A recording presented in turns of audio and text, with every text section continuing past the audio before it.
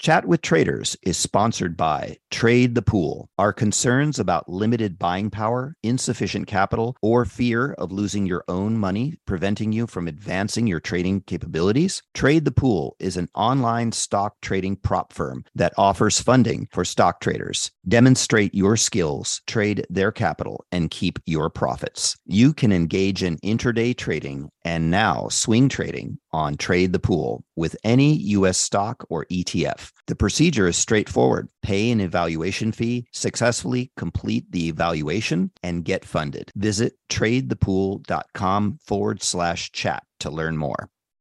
You've seen the headlines. Bonds are making a comeback. But if you've ever tried to invest in bonds, you know what a clunky, complicated, broken experience it can be. That's why at Public, they took fixed income and fixed it. Now you can find, evaluate, and buy thousands of bonds with an investing experience designed this century. Add fixed income to your portfolio with corporate, treasury, and municipal bonds. Go to public.com/bonds podcast to get started. This podcast is sponsored by Public. Full disclosures can be found at public.com/bonds. Markets, speculation, and risk. This is the Chat with Traders podcast, hosted by Aaron Fifield. What's up, traders, investors, and punters? Welcome to Chat with Traders podcast. I'm Aaron Fifield, and joining me for this episode is Nick Fabrio. Nick is an active day trader of ASX-listed stocks with a short bias. He's 28 years old, he's been trading for around about 3 years, and has already surpassed $1 million in trading profits. The dude is a gun. Nick is currently living in Texas, but while he was back in Sydney recently, we were able to catch up and do this podcast, and we filmed it. So again, if you'd prefer to watch a video of this episode instead of listening to the audio only, head over to the Chat with Traders YouTube channel, and while you're there, please subscribe. We chat about many things in this episode in detail. I'm not going to run through them all right now. Just continue listening, and I think you'll really dig this episode, and I'm sure you'll learn something too. Here is my buddy Nick Fabrio for episode 164. How'd you go at poker? A bit better than I went trading this week. So yeah, I think I might even just give up on my trading career and switch to professional poker player. Have you played a bit of poker? Like, is it something you do half seriously? Not really. Like, I usually just have a few beers and play. Okay. But you know how to play. Mates. I know how to play. Right. I wouldn't say I'm like particularly good, but yeah. Yeah, not at the high roller table. No, not at the high roller table. No. Cool, man. So before we get into any of the trading stuff, let's chat a bit about what you were doing beforehand, leading up to that, because I know some of the things you were doing were, I think, very interesting, and it says a lot about your character. Sure. I don't recall if it was you were running the yogurt shop before. Yeah, so I ran, I guess to rewind, so out of high school, Okay. I actually wanted to be a doctor. Right. What sort of doctor? I hadn't really decided. I just wanted to do medicine. It was something that interested me, and I got like the marks that I needed to in like this one aspect, but then the like university entrance thing I didn't get in, like with the, I think it's called a UMAT or something.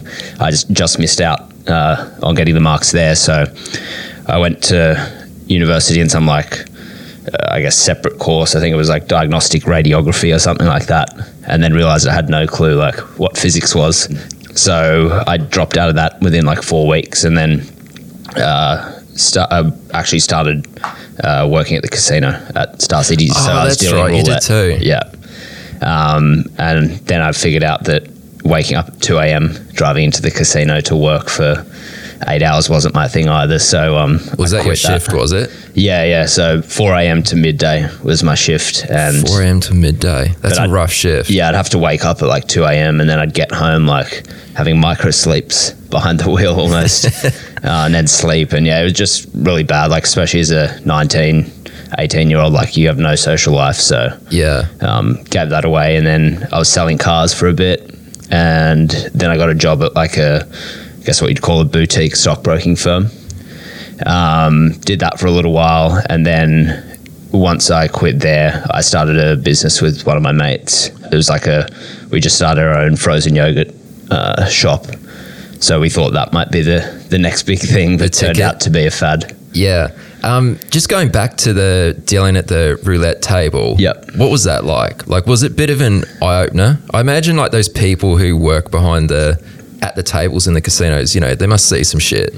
Yeah, I mean, it's kind of depressing because no one's winning, right? So you're like sweeping away everyone's chips and they just like hate you. So yeah, it wasn't like the greatest atmosphere. Plus, there's like no clocks. You don't really know what's going on. The only good thing about it was you worked for 1 hour and then you got like 15 minutes of break, and there was free food in the back of house area. So that was one of the perks. But right, yeah. Once the food gets old, yeah, it's good for about a week or so. Yeah. Yeah, cool, man. So after that, you went to selling cars. Yeah. Well, how did that work? Were you a car salesman or were you doing something else? Yeah, I was a car salesman. Okay. So I kind of have always had an interest in cars. I used to go with my dad to like Bathurst and go to all those races and stuff. So I guess selling cars like made sense to me. And I was pretty good at it. Yeah, I was pretty good at it. Like at selling stuff. Okay. What sort of cars were you selling? I was selling Kia, Chrysler, Jeep, and Dodge. Oh, so, right. I guess back in those days, selling Kias wasn't the easiest sell.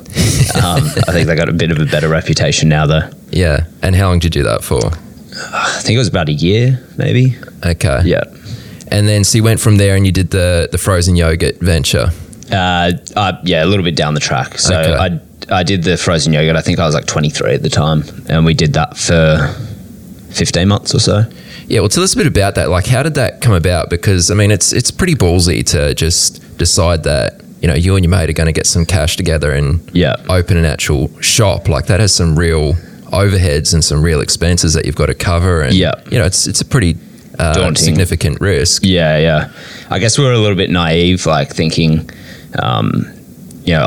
it's retail, like everyone can do it. And we didn't really understand like how horrible retail as an industry is in Australia. Like there's plenty of competition. Plus we were dealing in something that's like so niche, given that it's dessert. You don't have dessert every single day. Do you know what I mean? So you're dealing, like trying to get people in, like is difficult because even if you go out for dinner or something, like you're not always going to have dessert afterwards. It's pretty optional. Yeah, and it's a little bit seasonal too. Like I imagine some of the ice cream shops down on the Corso here are probably doing it tough during the winter. The winter, yeah. And like we were faced with other challenges as well, like so we did it in Wollongong, just down the south coast, and they were redoing the whole like main strip of Wollongong. So there was a lot of like road works, and basically they tore up like the road in front of our shop, so access was difficult. Yeah, it just made a bad situation worse. Do you get compensated in any way for that, or it's just no? Because their pitch is like, it's for the future. You're going to benefit in the long run. But yeah, we didn't hang around to. What were you doing in the business? Like, were you serving customers, doing a lot? So me and my mate, we split the shift in two. So the shop would be open for 12 hours every single day. So we do six hours each, Monday through Sunday. And yeah, it was just everything. So preparing the yogurt, cutting up the toppings, and even on the business side of things, like figuring out that stuff. So it was like, I don't regret doing it. It was pretty rewarding. Like you learn quickly. We won like I can't remember. I think it was Business of the Year or something in Wollongong. Oh right, that's pretty cool. Yeah. So it was a good thing, right? Like we had to figure out everything because it wasn't like we took on a franchise. We just started our own brand and just kind of learnt on the go. Yeah. And why frozen yogurt? Well, it was at the time like I think that was really taking off. Okay. And we thought. We're actually like we went traveling over to the US to see if we could like think of any concepts over there that we could bring to Australia. Yeah. But then we like kind of got sidetracked, like going out and partying instead of actually like doing any research. Yeah. So we already had the yogurt idea to begin with, and then we're like, okay, well we'll just do that. Yeah. Because we didn't see anything else. Yeah. Okay. No, it's funny how like sort of there are certain foods and sometimes certain desserts which just become like the in thing for you know 12 months. Like it was definitely a fad. Like I think our shop is still in operation down there, and it's the only one there. So I think at one point there were about 4 frozen yogurt shops in Wollongong, and ours was the only one that made it through. Okay. So what we did well was we made sure like we were off. We weren't like contracted to like like a Westfield or a GPT group type thing. So we were just outside the kind of shopping precinct. So that meant that our rent was substantially less, and that's obviously the biggest overhead. So the rent wasn't burdensome, and that's kind of what it gave us the ability to have that longevity, I suppose. And did you have to lock in a lease for a certain amount of time? Like usually commercial leases usually run for a couple of years, don't they? Yeah, I think we had a 3-year lease, and maybe the last year was an option. Okay. So we structured that pretty well, I thought, which was good, and we negotiated pretty hard for like favourable terms for us. So yeah, that's pretty cool. I mean, it's a big thing to take on. Like I always sort of have a bit of a respect for anyone who does that, because it's not like just starting an online business where it's like that your biggest cost is, you know, web hosting and a domain name and a few other bits and pieces. If it goes wrong, there's not like huge ramifications. But yeah, in that environment, it can get pretty nasty, as we're seeing with like, you know, Retail Food Group and some of those franchises that are just going belly up, and it leaves people in some serious strife. So yeah, we were lucky. Like we just worked hard, paid off the debt, and then sold the business once we saw like more entrants coming in. So we're just like, okay, we need to pull the chutes. Yeah. So why did you sell the business? Because you fear of competition? Fear of competition, and also we were just getting over it. Like we were literally working 7 days a week, like no breaks. I think in 1 year I probably had like 5 days off or something, and I was studying university full time. So shit. Yeah. Okay. Did you have any staff? No. Okay, so we were effectively working for free. Like we were working just to pay off the debt, and yeah, we got out. I think I had like negative $500 to my name at the end of it. Okay. So well, I guess, you know, all in all, that's at least you weren't under, right? Yeah, you know, exactly. Paid off your debts and all that. And so, what about the sale of the business? Like, was that a win for you, or was that just that basically just paid down like the last remainder of the debt? Okay. And then so we got a broker to try and sell the business, and then I'm like, oh, this guy's like not doing anything. He's just like waiting for someone to walk in and and buy it. And we paid like this listing fee, and then it was going to be like a 10% commission or something. And then I'm like, oh, screw this. Like, so I advertised it on Gumtree myself, and I sold it like with my mate. I sold it to this guy. And then we just left, and then the broker's like hassling us because in the contract it was saying, oh, you know, no matter how you sell the business, you still owe me like a commission. And I was like, that just rubbed me like up the wrong way, like completely. So you didn't get paid? I negotiated it down. Like I'm like, oh, well, the listing fee we paid, that's part of your commission, and then we'll just top you up to 10% or whatever it was. Okay. At that point, we were just like, oh. Like, we're just happy to have this behind us. It's almost like hush money, just shh. Yeah. No, I know the feeling. And then, so what happened from there? So you sold up the frozen yogurt business. What was kind of the next step after then? So then I got a job working at a company called Wholesale Investor. So that was basically you'd get sort of pre-IPO deals. I guess the company would present to like a bunch of high net worth or sophisticated investors. So I was just doing business development work for them. So that's what you were doing? Yep. Okay. So you were on the phones just ringing up? It was probably more email based and meetings than like phone work. Okay. Yeah. It wasn't like overly like high pressure sales type thing. Yeah. So yeah, I did that for a bit, and then at that point in time I was like getting ready to go overseas to do a year of exchange. So that's kind of when the trading thing came about. Obviously, someone you've had on the podcast before, Bryce, we worked together like probably close to 10 years ago now. And he sort of approached me. He's like, oh, you know, you'd probably be pretty good at this. Like, if you want to give it a go, like, let me know and I can help you. And I was kind of like umming and ahhing about it because I wanted to save money so that I could go overseas, and I didn't know if I'd like be risking that if I tried and failed. But then eventually I'm just like, I guess I've got that gambling, not gambling, but like that instinct of just giving something a shot and seeing if it works. So I just bit the bullet and then, got into trading. Where were you and Bryce working together? At the boutique stockbroking firm. Oh, okay. Yeah, I thought so. All right. So, okay, I didn't realise it would have been that long ago. yeah, I think it would have been like 2010, 2011, around there. Okay. Yeah. So did you do any good IPOs?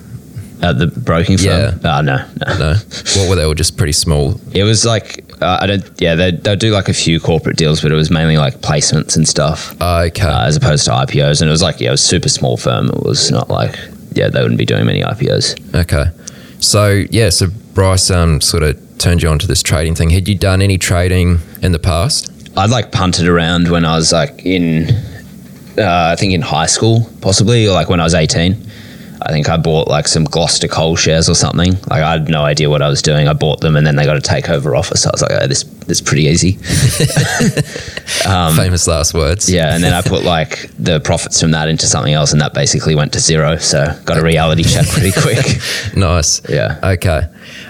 So when you started getting into trading, like you sort of had this idea that, this is something I'm going to have a go at now. Yeah. Like how did you go about that? Sort of, how did you go in those first few months? Like what was sort of your introduction to it? Yeah, my approach was like I was just trying to be a sponge, like learn as much as I could off Bryce and other people in the chat room that I'm in, and just try and absorb. And basically, I got obsessed with it. Like it was, every waking hour, I'm like, replaying stuff on Spark or, just obsessing about it. Like couldn't wait for Monday. Like I hated weekends. Okay. And did you have a job at the time, or was it? Yeah, I did. So the first 3 months, I was basically trading from work, unbeknownst to my boss. Okay. And what was your job at that time? That was with Wholesale Investor. Yeah. So there was a fair bit of downtime. Like it wasn't like you had to be constantly on the phones.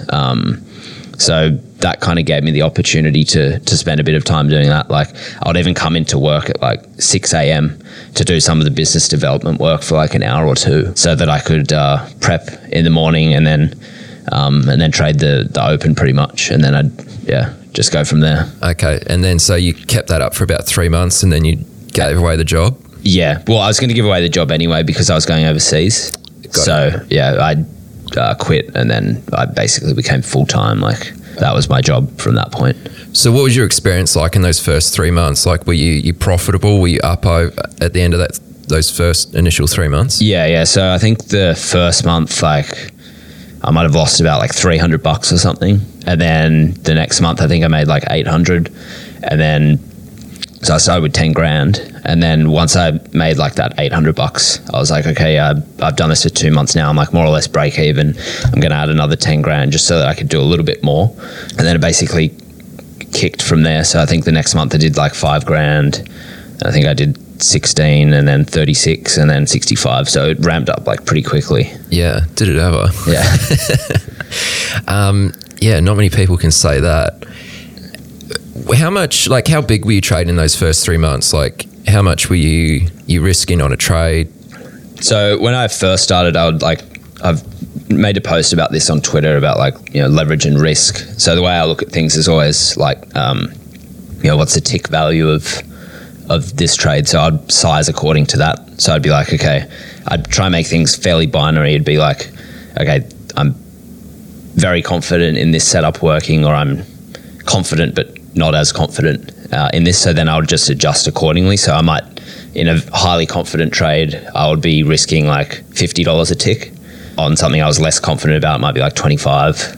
And then I just focused on building that up from there, if that makes sense. Okay, so if you're saying $50 a tick, let's say you got a $10 stock. So, okay, that's the other thing. So I was only trading stocks between like 30 cents and $3. Oh, really? Yeah.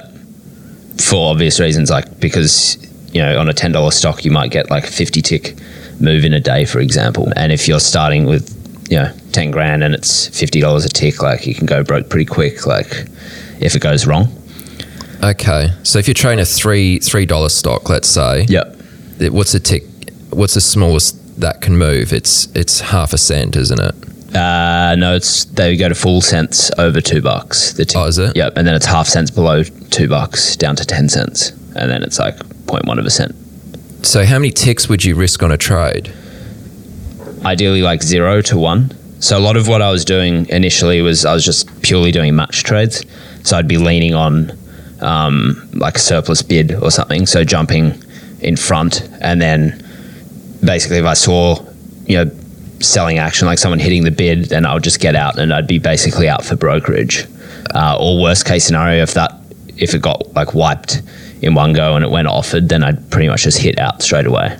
So can you just explain that a little more? Like, what do you mean by you're doing match trades? So if there's a catalyst like news, for example, and you see a bunch of buyers coming in, and you can lean on some liquidity in the bid.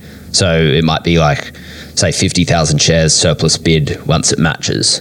Then I would look to jump in front, so I'd put my order higher than the indicative match price, and then it would match. So I'd get my fill at the match price, and there'd still be a bid there.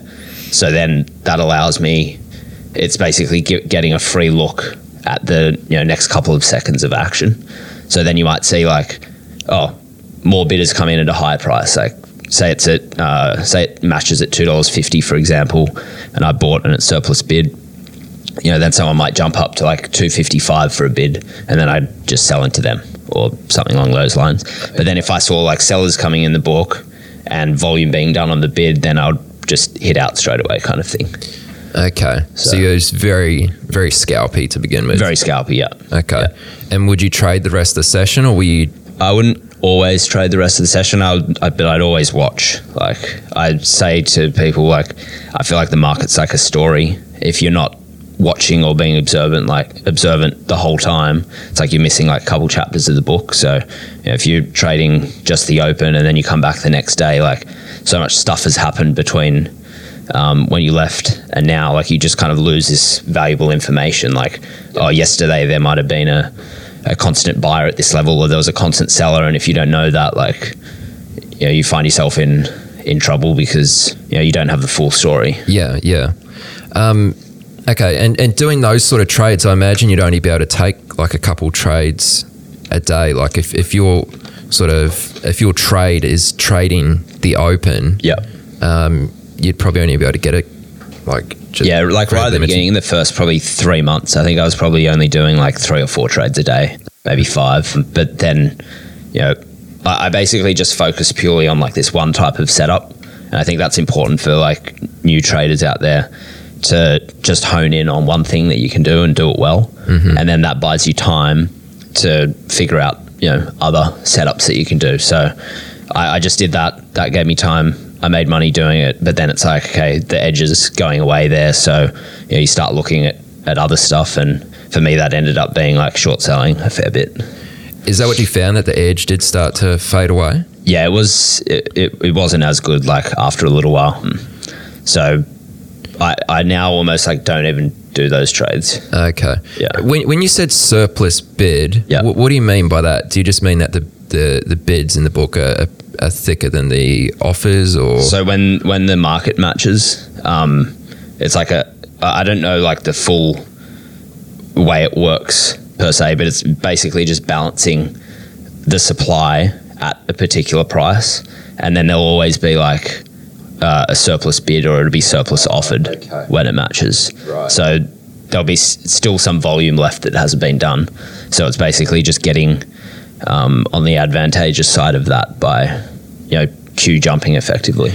Are you a developing or seasoned day trader who trades the U.S. markets? Is the only thing stopping you from getting to the next level is having enough capital to trade? Trade the Pool is a unique online stock trading prop firm that funds stock traders worldwide. Not having to risk your own capital can help you focus on other things like making better decisions on your trades. There's no PDT rules to worry about. You got more than 12,000 stocks and ETFs to trade, long or short, and professional tools at your side. How you get funded is you show them your skills through a straightforward evaluation process. Once you pass the evaluation, you get funded and trade with their pool of money and split the profits. Don't let the lack of buying power, capital, or fear of losing your own money prevent you from taking your trading to the next level. Visit tradethepool.com/chat to learn more. So do you recall any kind of breakthrough moments during your, let's just say, first 12 months of trading? Not really. I think it was more just that feeling of like, I drew down the account a little bit. I think like from 10 grand, I ended up down at like $8,700 or something like that. And then once I clawed it back to even, I'm kind of like, I can probably do this. And it's a bit of a confidence boost.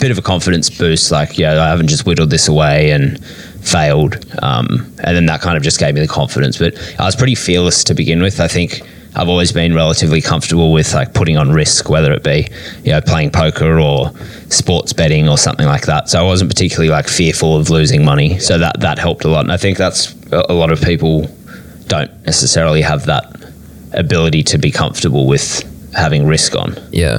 Do you think there's a way that people can become more comfortable with the idea of losing money?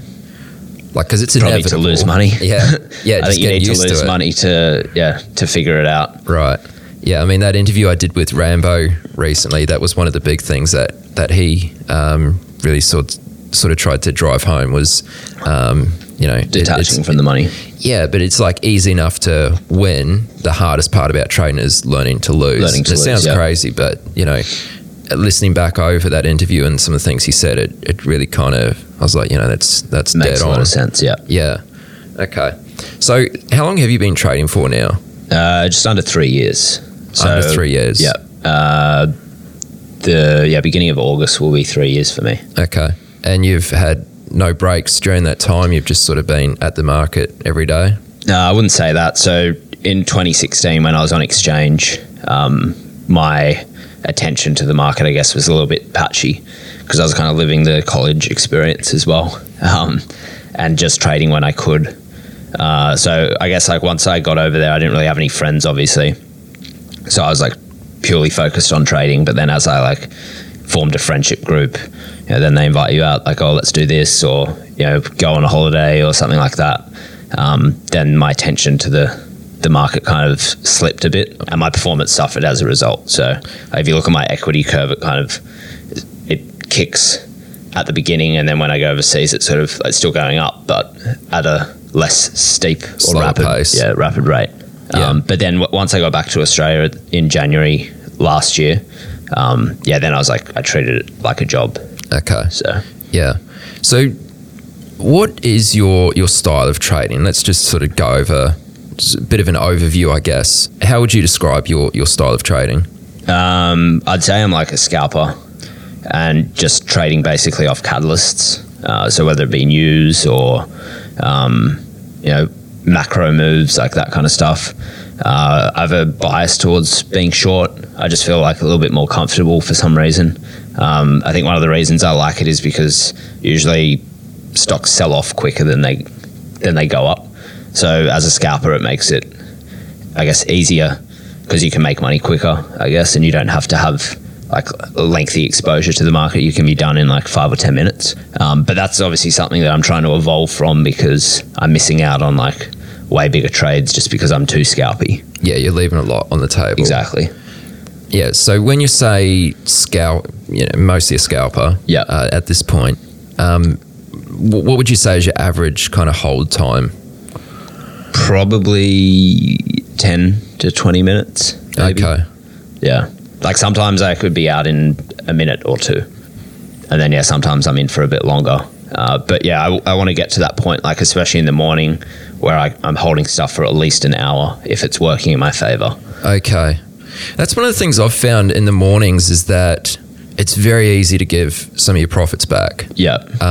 All your profits back. Yeah. Because the market will move so quickly in one direction and then snap right back. And, all of a sudden you've gone from having a reasonably good profit to now back to break even or a slightly negative trade. So, do you think that's one of those things you can sort of get around?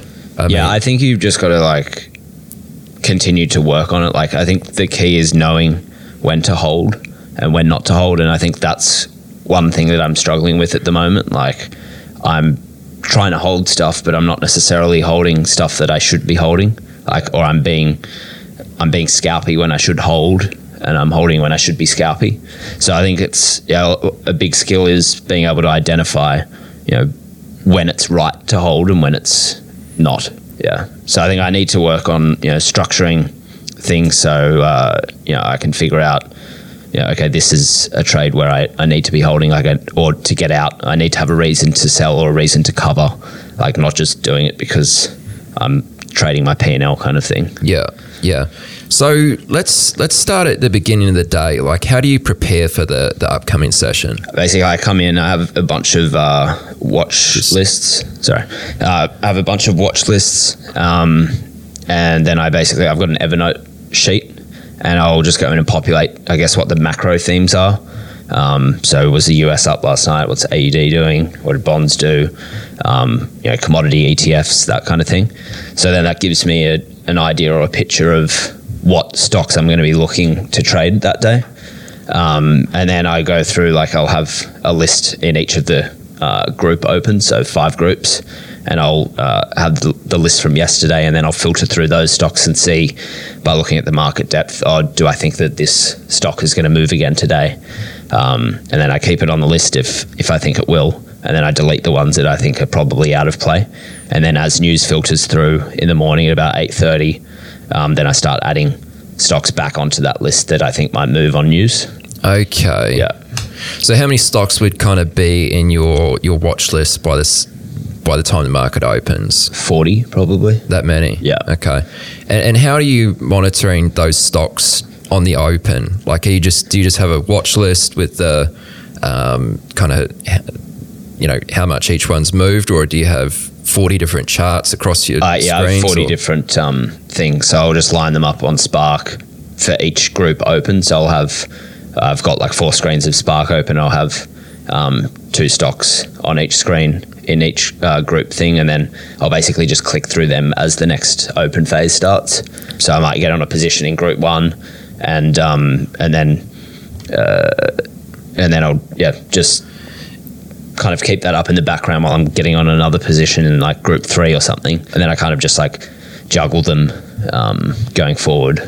Just in case anyone's not familiar with the way that ASX works, or for any US listeners or whatever, just explain the groups and the different opening times. Yep. So there's 5 groups that are just divided into alphabetical order. So group 1 is stocks with tickers beginning with A or B. Group 2 is stocks with tickers that start with C through to F, and then it's G through to I can't remember now. But yeah, so it basically they'll open 2 minutes apart, and it can open in a 30-second window. So it's the first group will open at 10 o'clock and 0 seconds plus or minus 15 seconds. So it could open at 9:59 and 45 seconds, or at 10 on the dot and 15 seconds. Yeah. Do you know why they do that? No clue. I think it's just the way they have always done it. So yeah, I think it's a good thing that it's not just 10 o'clock on the dot and then everything goes crazy. Away you go. Yeah.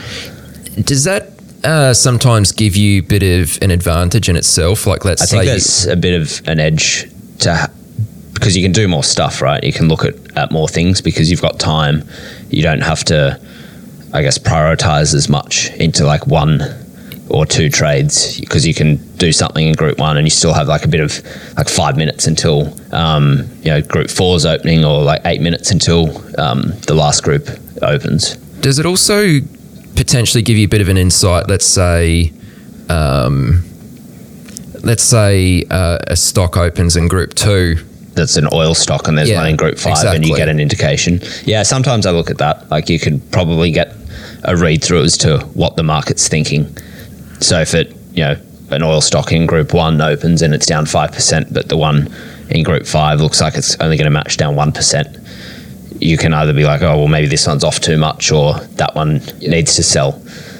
So yeah, you can play around with that. Do you do those sort of things, or have you got enough to focus on? I think there's enough to focus on where there's better probabilities, but if there's nothing doing, then I might look at something like that. Yeah. So what are some of the things which you're looking at as kind of a catalyst to decide what's going to go on your list? I know you briefly mentioned it before, but can we go into that a little more? What's a like, why would a stock go on your watch list? Like, maybe just an example of sort of one that's been, it's on your list because of a news catalyst of some sort. Like, yeah. So I mean, news by far is the best. Is there any sort of news, like a particular earnings announcements are usually pretty good, or like contract wins, or that sort of stuff, really. Okay. What about like the broker upgrades and downgrades? Like, it's not so much news, is it? I mean, they're good. Like, the stock will usually be in play, but I wouldn't say it's as like they can be powerful, but then sometimes they don't work. Like, it's a bit of a hit and miss type. So yeah, I wouldn't say I'm like constantly trading broker calls, but it just is another string to your bow. When there's not much news, then hopefully there might be a broker call, so there's something you can do. Okay. And one of the things I've noticed is it seems like you're quite knowledgeable about certainly not every business on the ASX, but there's a lot of businesses which you seem to know quite a bit about. Well, I get that impression anyway. Right. Like, who the management is, what they've done in the past, who's holding this, when they sold their shares, etc. Do you spend a lot of time researching that sort of thing, or is it just kind of... I think it's just being around it like 9 hours a day, like from 7 a.m. to 4:10. You just kind of pick up on things, and I guess I'm kind of like a pretty cynical person. So I'm always looking for the negative in something. Yeah, typical short seller. Because of that, I believe you actually got into some, I'm not going to say legal strife, but you had some sort of, you received a letter or some sort of notice to sort of stop. A cease and desist, yeah. Okay. Can you share that story? Because I don't actually know much about it. I've heard you mention bits and pieces, but what happened? Yeah, so basically there was this stock called GetSwift. A fair few of the Australian traders or investors have probably heard of it.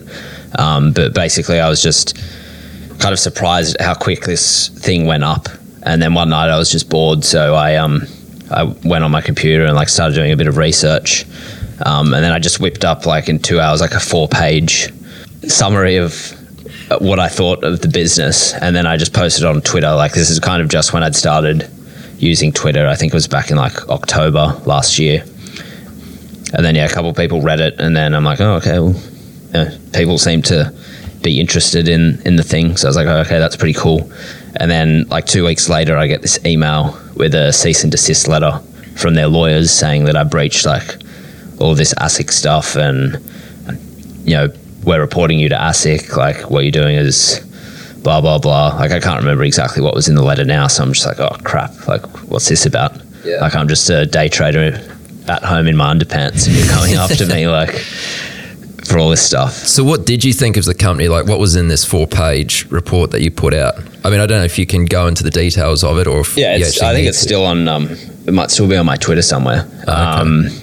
But yeah, I was basically just going through, because the way they structured their performance rights and stuff was based around numbers of deliveries. So they're like an app. I think they call themselves the Uber of delivery, or logistics or something like that. So they would sign up businesses and then give them this software, and they would get paid what they said was 30 cents for every delivery that was done using their platform.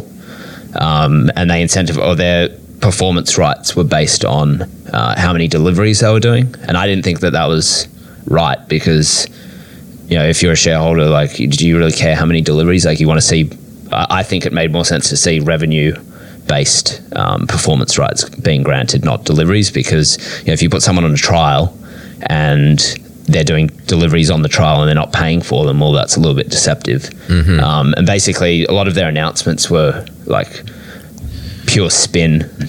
I didn't think they were being particularly truthful about some of the contracts, and they were embellishing a fair bit. I thought they're oh, this contract is going to be worth $1.15 billion in revenue or whatever, and since then I haven't heard a single thing about any of this stuff. The only announcements they've been coming out recently is the fact there's 3 class actions pending on them. Oh really? Yeah.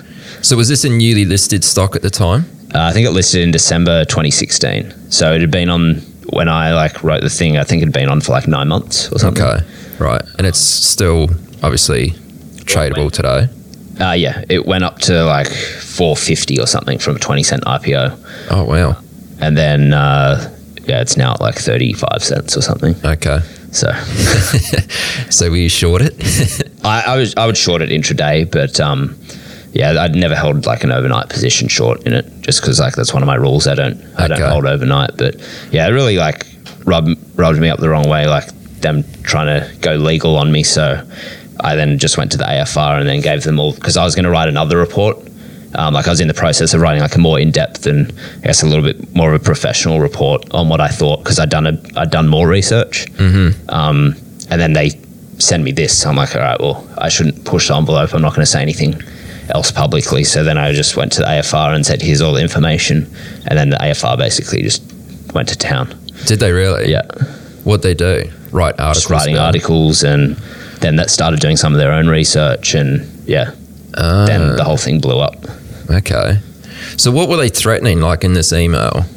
They were saying, like, they were calling it, like, stock price manipulation or something. And, I was in breach of, like, Corporations Act, like, a bunch of these things, and we've reported the thing to ASIC, blah, blah, blah. Like, it was pretty much just a shakedown. And I just went to see a lawyer, and I showed them, like, everything that I'd written on the internet about the company, and they were like, I don't think you really have anything to worry about, but don't go like poking the hornet's nest, just don't post anything else. Yeah. So I'm like, okay, fine. Did you ever hear anything from ASIC? No. It was probably a bluff. Yeah. Yeah. Okay. That must have been a bit of a red flag in itself that a company was coming on to you that strong after, like you said, a day trader at home. Just exactly. Like if I wrote a 4-page research piece on Telstra, I'm not getting any cease and desist letters from them. They're like, well, the proof is in the pudding. Not that Telstra's a great stock, but yeah. No, absolutely not. The point is they're legit, Did you trade Telstra a couple weeks back after their investors meeting?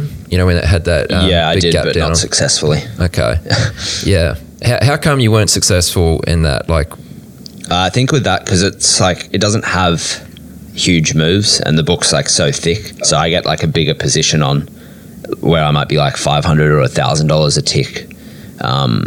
So then like I'm kind of like super reactive and a little bit uptight about it, just because there's like there might be $5 million on the bid or something, and that will just get instantly wiped. Like it's no issue kind of thing. So that means your risk is a little bit higher because it can go against you, like, because then you've got to cross the spread to get out again. So it's another thing that I need to work on. But I prefer usually like a little bit less liquid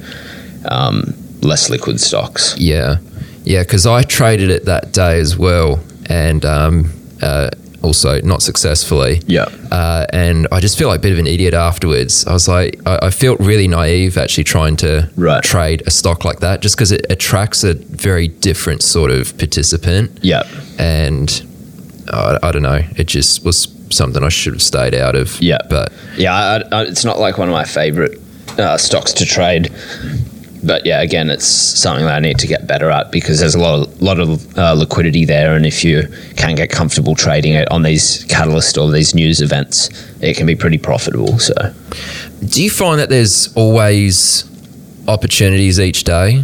As in, like, there's always a catalyst or there's always a stock in play? Yeah, there's always something. If there's nothing, it just means you haven't looked hard enough, or you're too hungover or something like that.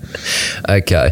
And where do you get most of your information from in the morning? Like, where are you doing sort of your research and prep? Like, are there any sites that you frequently visit, or? So I've just got, like, first of all, like I was saying, those ETFs and stuff into like in my Iris. So I just bring that up each morning. That helps me populate the list, and then I'll look at other stuff like investing.com is a decent one, so you can get live commodity prices on there. FinViz to see like what sectors moved in the US. They've got like a market map thing as well. Mm-hmm. Also the iron ore futures in or the Dalian Commodity Exchange. So there's a link there that I look at, but that's pretty much it. And also AFR. Okay. So I'll just peruse the AFR and see what people are talking about, because that can be pretty good. Yeah. When you're looking at these ETFs, what are you actually looking at? Are you just looking to see, if the oil ETF's up 3%? Yeah, overnight? So it's more just like the magnitude of the move. Like if a copper ETF's up 5%, then I'll be looking at copper stocks to see if they follow here, or the lithium ETF gets smashed or something, and then you might look to short lithium stocks. So that's kind of just one way of getting trade ideas. Yeah. Would that be enough for you to actually get involved in some copper stocks? Like just the fact that the copper ETF might be up 5%. How do you then decide which copper stocks you might actually take part so in? I'll just look, I'll have them on my watch list, and then I'll watch just before the market opens. Like if I see buyers rushing in, or it looks like this thing wants to go, just by focusing on the market depth, then I'll make a decision based on that. Okay. And you're obviously also taking into consideration if like how up or down a stock might be during the match as well. Yeah, like exactly. So like if, say, the copper ETF's up 5%, but like Oz Minerals or Sandfire or something is up 10%, well then I'm probably not going to buy that, because I think, it's probably gapping too much to get involved. Yeah, okay. Now, just sort of talking about some of the setups and strategies that you trade today, I noticed that most days you post something on your Twitter, just a quick review of the day, like a trading report. You often grade your setups. Yep. I'm interested to just hear a bit more about why you do that, how that actually influences how you trade each of those setups.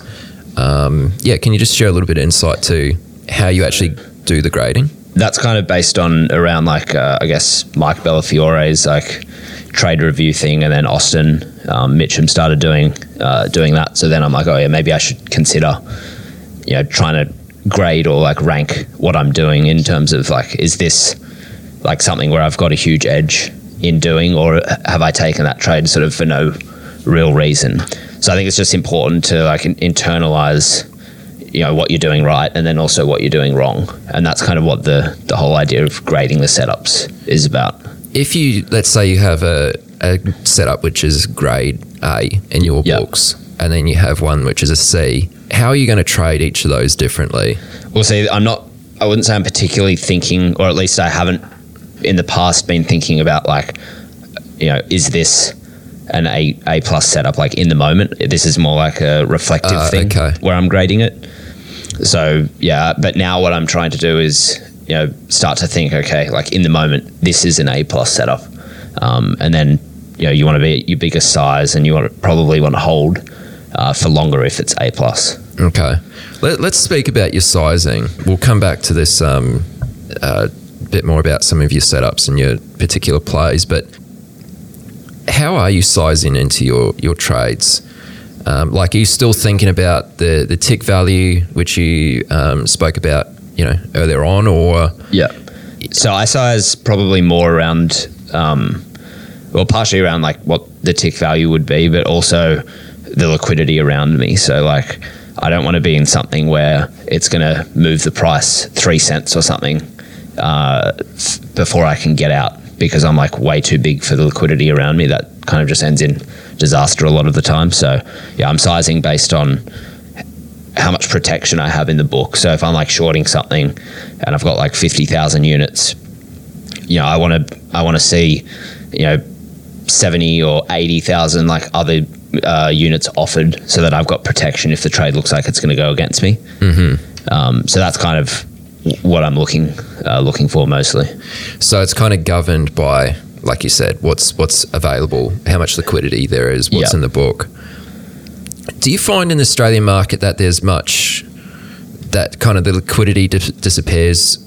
I don't want to say spoofing, but do you find that there's much of that, sort of liquidity that appears to be there, but when you actually sort of come to trade it, it's not really there? Yeah, there's a fair bit of that. I think that's a lot of algos will have spoofed orders in there, and then you see as it moves, it might move down, and then they'll on the buy side they'll move back, but that usually is an indication to me that there's a seller in this thing, and they're propping the book so that people think oh, I've got plenty of protection here, I can buy this kind of thing. And then they step back. So it's a good, if I see that and I'm short, it's like something that's going through in my mind, oh, I should probably hold this because there's obviously a motivated seller in here, because they're propping the bid side of the book.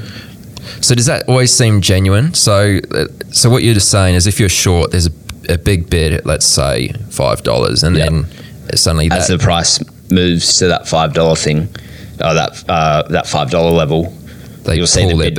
It might move back to like $4.95 or $4.90 or something. Yeah. Okay. So if you see that sort of action, you'll tend to hold that position for a bit longer. Yeah, I want to hold it until like I see actual real buyers stepping up, and then I'll look to cover. Okay. So let's go back to your kind of some of your setups or your particular plays which you like to get involved in. And obviously I don't expect you to share all of them or your best ones, but can you just give us an example of maybe a recent trade which maybe checked all the boxes for you? So there was that COB trade, Cobalt Blue Holdings, which was, I think, or the Wednesday before last, which was truly an A+ setup for me. So it was a short, like major news catalyst there. Pre-feasibility study or something was being released.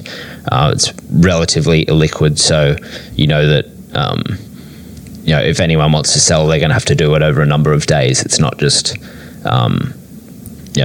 because there's no liquidity, they can't get it out fast, so they just have to keep selling. So I thought there was huge potential for a big move. So yeah, that one checked all the boxes, and I got like pretty decent size in it as well. I think I was like about 2/3 of the match volume. Wow. And then I covered way too soon, so still kicking myself about. So that was just an intraday trade again? Yeah. I was out in like 20 or 30 minutes. So like I say all this stuff, like this is one to hold, they're going to be selling for days, and there I am taking profit in 20 minutes. Like, just drives me mad. Oh, was that something that you traded again the next day? Like, did that stay a stock and play for a few days? Yeah, I traded the next day as well. Again, not well. Okay. Right. But I still made money, but yeah, again, like there was no reason for me to take profit other than like, just I guess trading my P&L.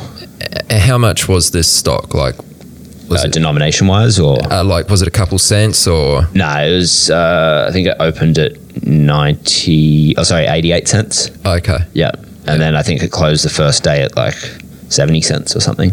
I think I covered most of my position at like 78 cents. So right. I made like 10 cents or whatever on the thing. How do you control, I guess this is maybe a bit of a psychology question, how do you control your mindset in those types of scenarios when you're like, like this, you had a lot of size on, a really good trade, went in your favor, you're now looking back on it, you go, I took it off too early.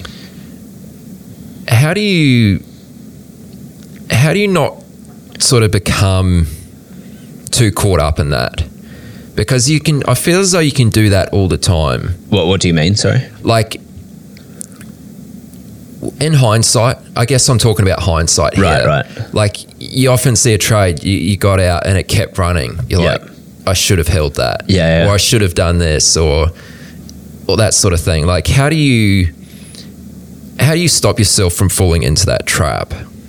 Of like being too critical of yourself, I guess so. I think I just do fall into that trap. Okay. Like, but that's one of the great things about trading, right? Is you're never gonna, trade something perfectly. There'll always be room for improvement. And then for someone like I'd probably describe myself as a bit of a perfectionist. Like, keeps me motivated to come back the next day and try perfect it then. So I guess it just keeps it interesting if you keep making mistakes. Yeah, I guess that's the good thing about day trading is there's always so much happening, and you can always there's always each tomorrow. day's a new day. Yeah.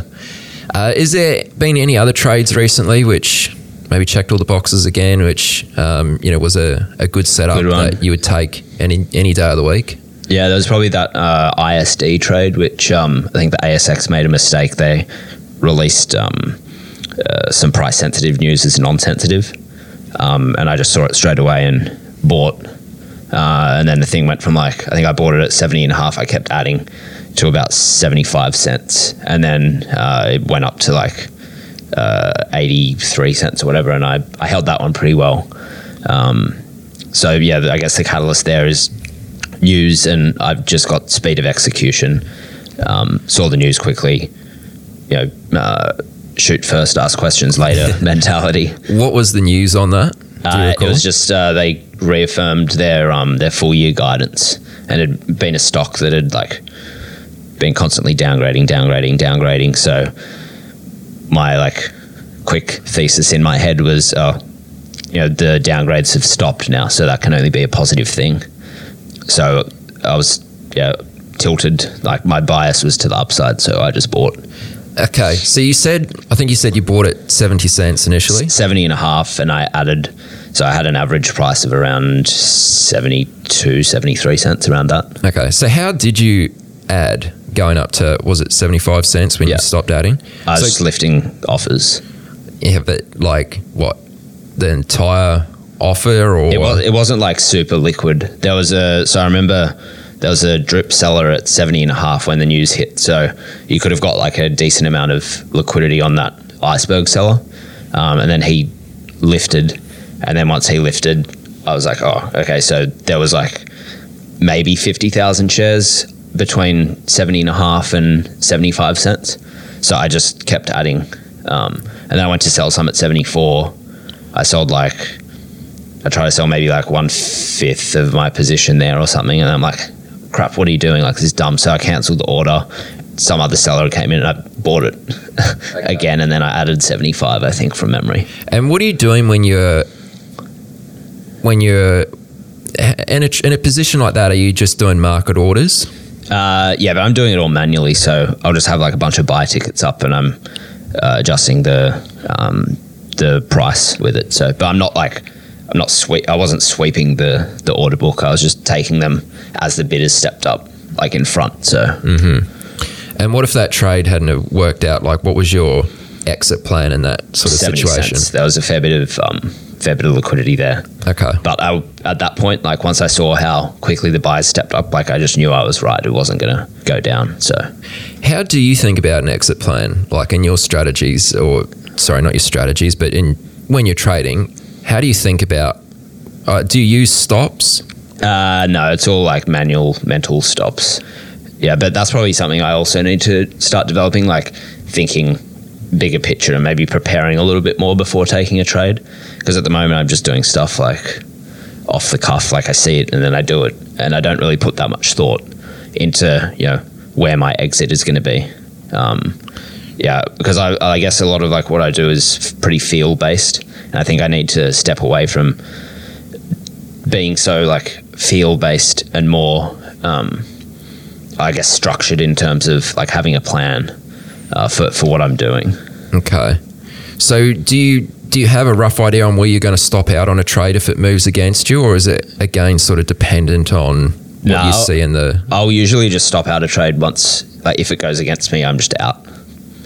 Is pretty much where that's how I manage risk. Like if I put on a trade and it doesn't move for me straight away, I'm pretty much out. Yeah. Okay. So if it was to just continue sideways, but sort of not really come too much back, you're gonna just get rid of it? I mean, if it's moving sideways and I think like there's still potential for it to work, then I might hold it. But if it goes the opposite direction to the way I want it to, then I'm straight out. Done with it. And then like I can always reassess in a couple minutes or later if I still think the trade could work. But I'd rather just get out, scratch it, and then start again. And how about taking positions off? Are you normally sort of all out at one price? Yeah, I'm very much like I'm in the entire position like in one go, and I'm out in one go as well, which is something that I should probably start trying to scale out of stuff. But the problem is like I'm a bit of an adrenaline junkie, so once the position's not as big as what it was, then I like lose interest. Okay. I'm like, oh, this is boring. Yeah, right. So then I'm just like, oh, we'll just get rid of this. Do you find that you get that still in your trading as a bit of a kick when you are, when you do have a bit of size on? Yeah, definitely. I still feel it. Yeah. Do you think that's a good thing? Like, does that make you perform better, you think? More alert, or? I'm definitely more alert, but I wouldn't say it makes me perform better. I probably need to calm down a little bit and identify, like, if I am, feeling like a kid on Christmas, that's probably an A+ trade, and I should just like relax and hold. So, how much of your money is made in the first 30 minutes of the day? Probably 70 or 80%. I would say. That much? Yeah. Really? Yeah. Like, you get your odd good midday trade, but I'd say a lot of the my best days, like, I'm making most of the money in the first half an hour to an hour. Right. And what about during the close, like that last kind of? I don't usually take that many trades then, because, like, I don't know, I'm just a bit tired by then, because if I'm trading in the States, like, it's close to midnight. Well, it's after midnight, so don't want to do anything stupid. So even though you make most of your money during the open, there, you're still sticking around for the rest of the day. Yeah, I'm watching 100%. Are you still trading during the, after 11 o'clock? Yeah, I'll still be trading. Smaller? Or? Yeah, I might be smaller. And sort of then I'm looking more at, mean reverting stuff, like, fading stuff that I think's up too much, or like buying a dip or something like that, which are just like, your smaller, like, kind of income trades, I guess. You'd describe them as like wallet padders. Yeah. Yeah. Yeah, I like that term. Now, I can't remember what it was. It was a few months ago. You crossed $1 million in trading profits. Yeah. When was that? I think it was at the beginning or middle of May. Okay. And that was and how long had you been trading at that point? Must have been, 2.5 years? Yeah, over 2.5 years, yeah. Yeah. What was that? What did that feel like when you crossed that $1 million mark? It was just like, I guess, just an arbitrary number. Like, yeah. I'm kind of like, I don't really care that much about the money. I don't spend my money on anything other than, like, having a good time with mates or something like that. So I don't need $1 million. So I'm just like, oh, okay, that's cool. Like, I have financial freedom, but it's not like I wasn't like, oh, yeah. Yeah. I was like, oh, that's pretty cool. I imagine there must have been a point where you kind of gathered that it was only going to be a matter of time until you did. Yeah, I think that's also another thing. Like, it was just, a matter of time, because I've been profitable since I started pretty much. So it's just like a matter of like when, not if. Why do you think that is? Why do you think that you were able to make money so quickly?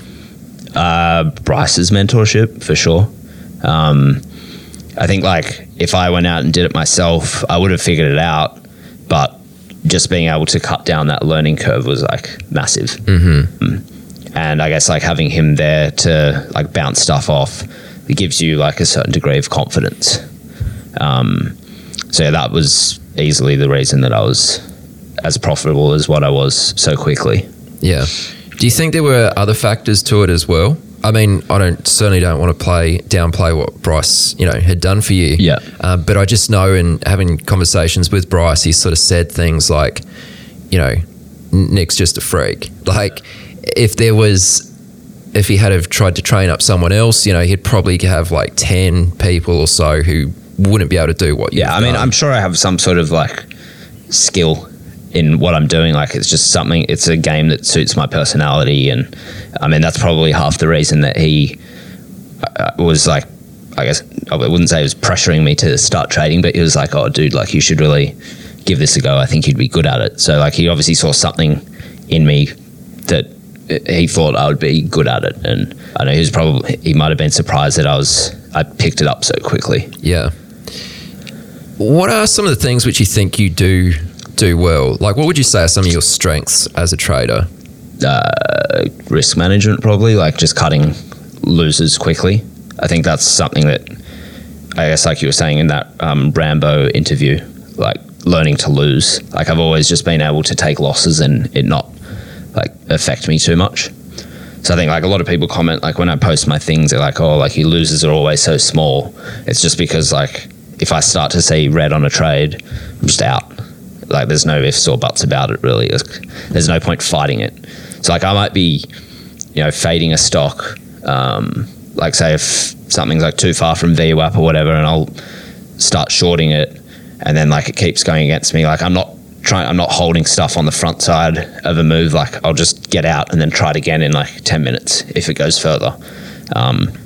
So just cutting losses and like knowing when to give up the fight, I guess. What do you mean by the front side of the move? So basically there hasn't really been like any evidence to suggest that it's going to go down. Like sometimes I'm just too early on the trade, like to fade, whether it be something that's like tanking and then I'm like trying to buy for a reversal to VWAP or something. Just being in too early instead of entering like once there's been like an obvious signal that the flow is about to turn. Yeah. Do you find that you're often getting in before the moves kind of happen?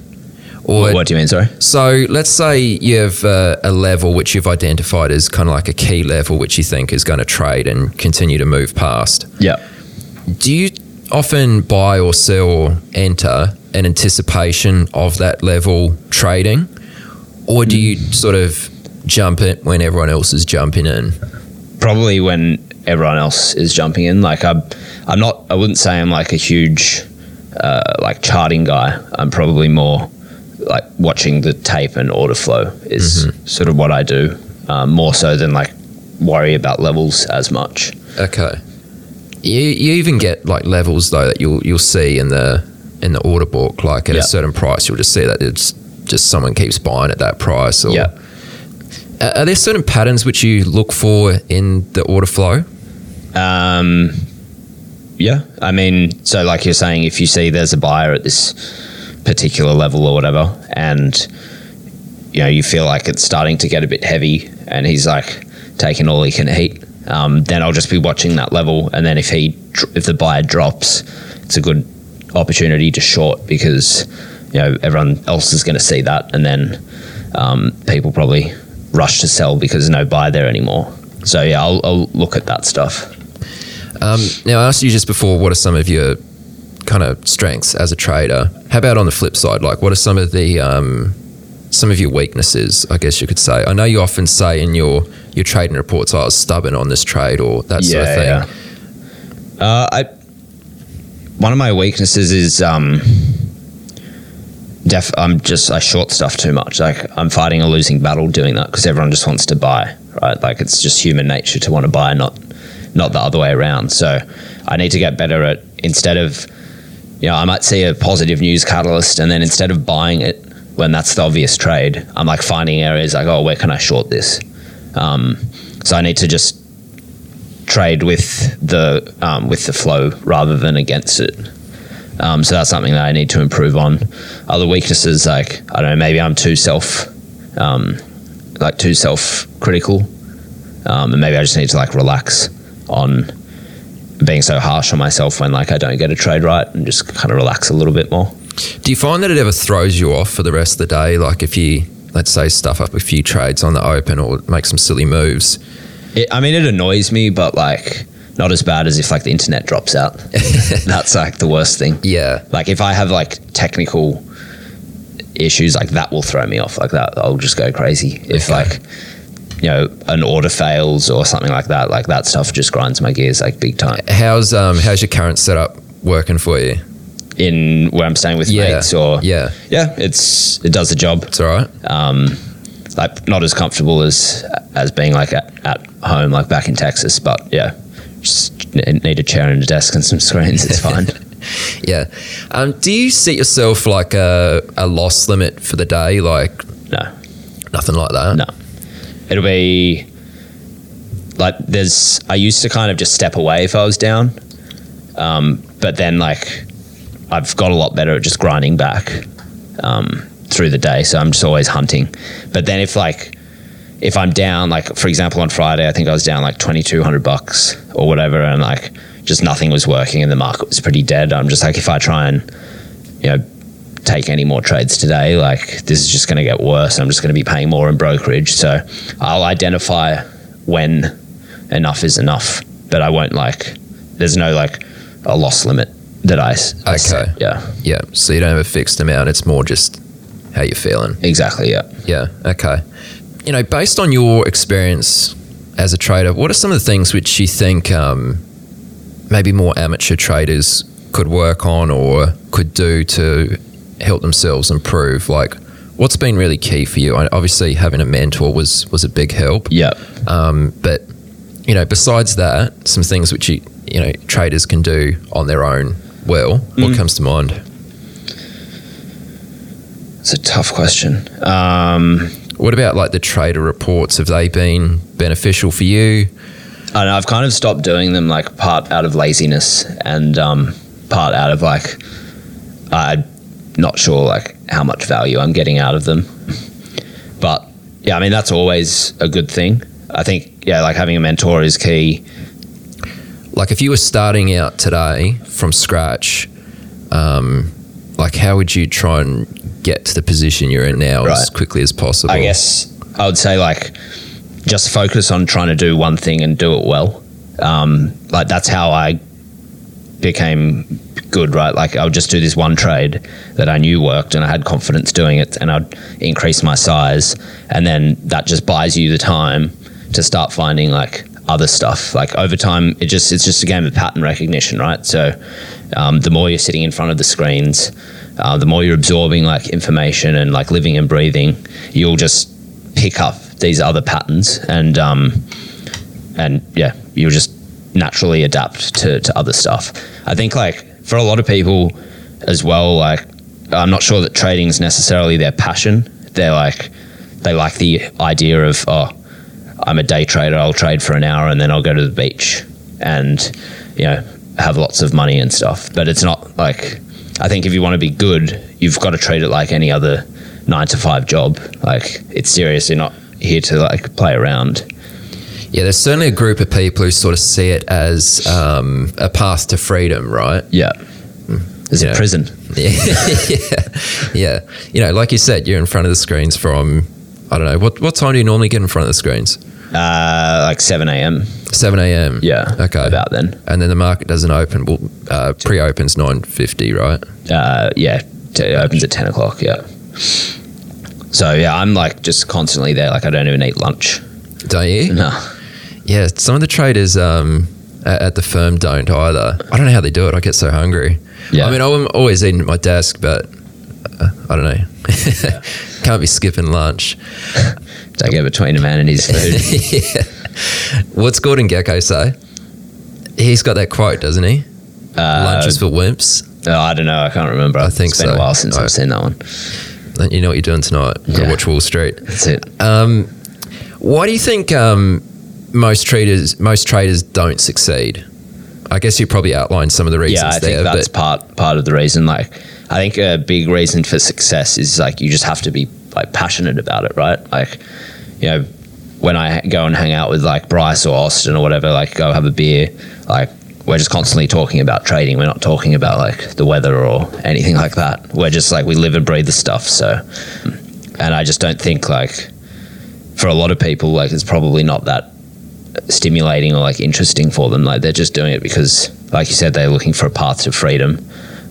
But I don't think that's the right approach to take. Like you genuinely have to be like passionate and interested in like in what's going on. That's it. Like you can make a fortune doing pretty much anything. Yeah. You know, you just got to be at the top of whatever that industry or that game or whatever you're playing in. Like, you know, the people at the top of anything are making a lot of money. So to think that you should only be a trader because you're going to make a lot of money, I think is kind of flawed. Yeah. Like if you look at all the like, you know, successful business owners around the world, like, you know, you Bill Gates and, you know, even Elon Musk and stuff, like these guys are just living and breathing like what they're doing. Like they just love it. So that it, like, I don't think of trading as a job. Like it's just something I enjoy to do. And the positive benefit of it is like I make money doing it. Yeah. I can't remember if you've said this to me in the past or I saw you saying it to someone else, but you think that it's really beneficial to just sort of throw yourself into it. Yeah, 100%. In the beginning. I think too many people try and like over plan starting, but you just got to like go and do it.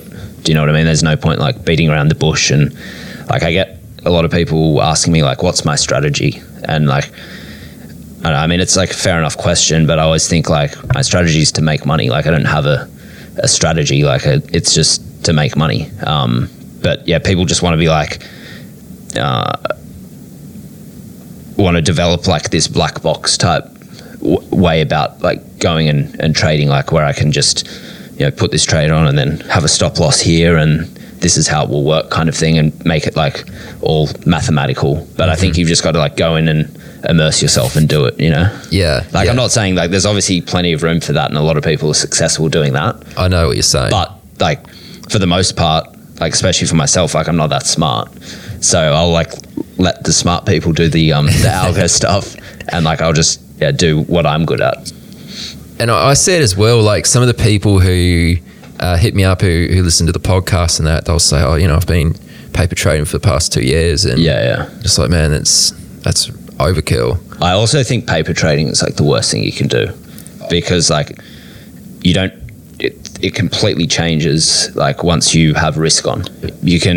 Paper trading allows you to like mask your deficiencies very easily, because you can be like down $2,000 on a paper trade and you're like, oh, well, I'll just hold it because there's no ramifications, and then you're up and then you think you're a profitable trader. But like that's not the case. Yeah, absolutely. I would never like recommend like anyone paper trades. Like just do it. Like even if it's for a couple of bucks, like just have some risk on, because you just have to learn how to manage that feeling. Yeah, just get a little bit of skin in the game. Exactly. Yeah, I mean, you don't have to be, hitting huge size. No. But just put... Even if it's like, $5 a tick or something, or like $1 a tick.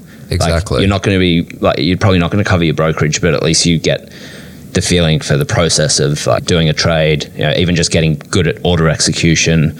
Like, because there's a lot of, I'm pretty quick at like executing orders, and I know like a lot of the other day traders I speak to are like pretty good at that, but I think that's also an area where people aren't as good. So if you're paper trading, like you're not learning those skills, and you're just better off having some skin in the game. Yeah. How do you deal with that, the fast execution? Like, do you set up hotkeys or anything like that? Do you have any tricks there? Not really. Like I just, I do have like a shortcut to bring up like buy and sell tickets, but then from there it's all like manually typing in the ticker code, volume and price. Okay. But yeah, at the beginning, like just before the open, about like 9:55, I'll bring up like 5 buy tickets and 5 sell tickets, and then I'll pre-populate the ones that I think I'm going to trade, and then just adjust from there. Okay. And how many stocks would you be trading on any given day? Like you said earlier on that you normally have a list of about 40. Yeah. How many of those are you typically actually going to trade? Probably like 8 to 10 maybe on average. But I generally find that my best days are when I'm trading less names. But also like when there's days where there's not as much doing, you've kind of got to go out and find more stuff. Like you might take 12 trades, but you might only be making like $300 or $400 on each trade, and then a couple of them are losers. So you just have to trade them to get your like P&L up, if not much is happening. Yeah. And those stocks where, you say on some of your best days you're trading less. Yeah. Those stocks that you are trading on the days you're trading less, are you typically sort of in and out of those, sort of trying to... Sometimes, but I think it's more just there'll be a huge catalyst like obvious catalyst in these particular stocks, so you can just afford to dedicate your entire like time to watching those. Like there's no point going out and like wasting time watching something else. Now I know you get a few questions from people who follow you on Twitter and that type of thing. Are there any questions which pop up time and time again which you get asked frequently? Besides, what's your strategy? That one comes up a fair bit. Like none that like spring to mind really. I get a lot of what reading. Are there any like books, or do you have a blog or something like that? And I usually will always like point people to read Bella's books, like One Good Trade and The Playbook.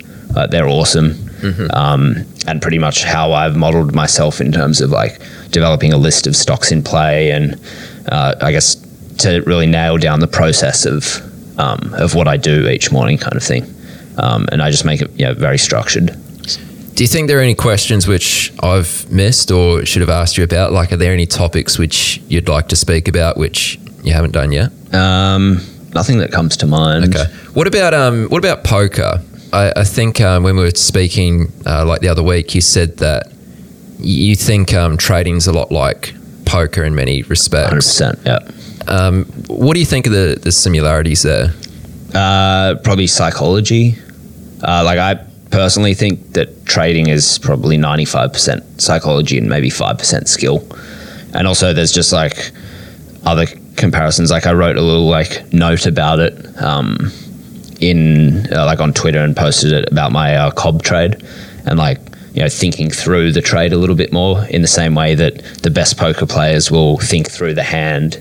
You know, they're not just like, they don't care, or they care what cards they have, but they're also thinking, you know, what cards does that guy have? What does he have? Like, what's his, you know, range? Like, what could he be doing here? And then he's thinking the same stuff, like, what is he thinking that I'm thinking? And like, and the point is, like, they just go into a lot of detail and think about like all these different scenarios. And I think that's something I need to do better at.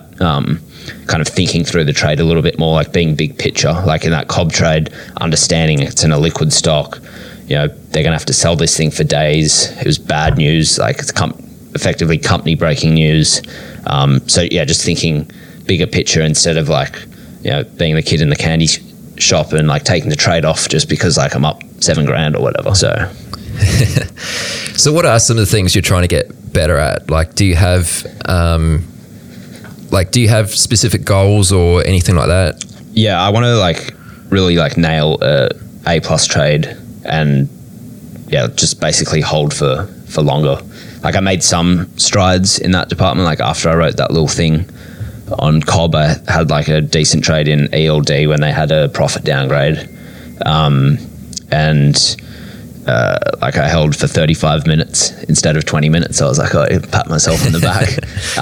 But again, like, out way too quick. I think I shorted at $8.30 and covered on average around like $7.90, and the thing went to like $7.05 if I just held for like another hour. Do you know what I mean? So yeah, just like left a ton of profit on the table there. Yeah. Well, that's that psychology part, isn't it? Exactly. Yeah. So I think I want to set myself like a goal to, if I've identified, okay, this is an A+ trade, I want to make it like my goal to hold for at least an hour and then reassess. So like, hands behind my back. The only reason I'm covering this position is if it goes against me, like early, and then just reassess stuff at 11. Yeah, I guess in doing that, you kind of sacrifice quite a bit of profit. Yeah, that's also a problem. The tough bit. Yeah. I did it the other day in, I think, Sonic Healthcare. It was up on like a broker upgrade, and I was fading it. It looked really nice, and I held for about an hour, and I was up like maybe $2,500 or something on the trade. And I'm like, okay, like, I'm just going to hold this. Like, this thing's going lower. Had a plan. I'll take half off at $26 and then take the rest off at $25.75. And then just reversed, and then I ended up losing like $1,000 on the trade. So it was like a pretty decent sized profit swing. So that's frustrating. But again, that comes down to like, that's not an A+ trade. That's an A+ scalp for me, but it's not an A+ trade because, again, I'm like fighting momentum. Like, it's been upgraded. People are trying to buy the thing, and I'm fading it. It's not something that I should have been holding all day. Yeah, no, that totally makes sense. Yeah. Cool, man. Well, I'm just trying to think if there's anything else I wanted to ask you about. What have I got in my notes here? I mean, I think we've pretty much covered a lot of ground. Yeah, I think that's it. Is there anything else you wanted to add? No, I think I'm good. Appreciate you having me there. No worries, man. I was going to ask, do you plan on starting a blog? I know it'd sort of been in the back of your mind.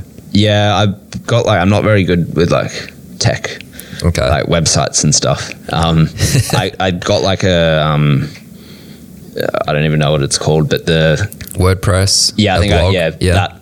And I've like started like tinkering around with it, but I haven't really got very far with it because I just like, I don't know, I'm trading or I'm at my screens like 9 to 10 hours a day, and then to like do that in my spare time, like, it's probably a little bit much. So I've thought, oh, maybe I'll just like any blog post that I want to write, I'll just write it in like Notepad or whatever and stick it on Twitter, like I have been doing. Yeah. Because that's just easier for me. Okay, cool. Well, if someone does want to follow you on Twitter, what is your handle? It's Longhorn Capital. Okay. Yeah. At Longhorn Capital. Capital, yeah. Cool.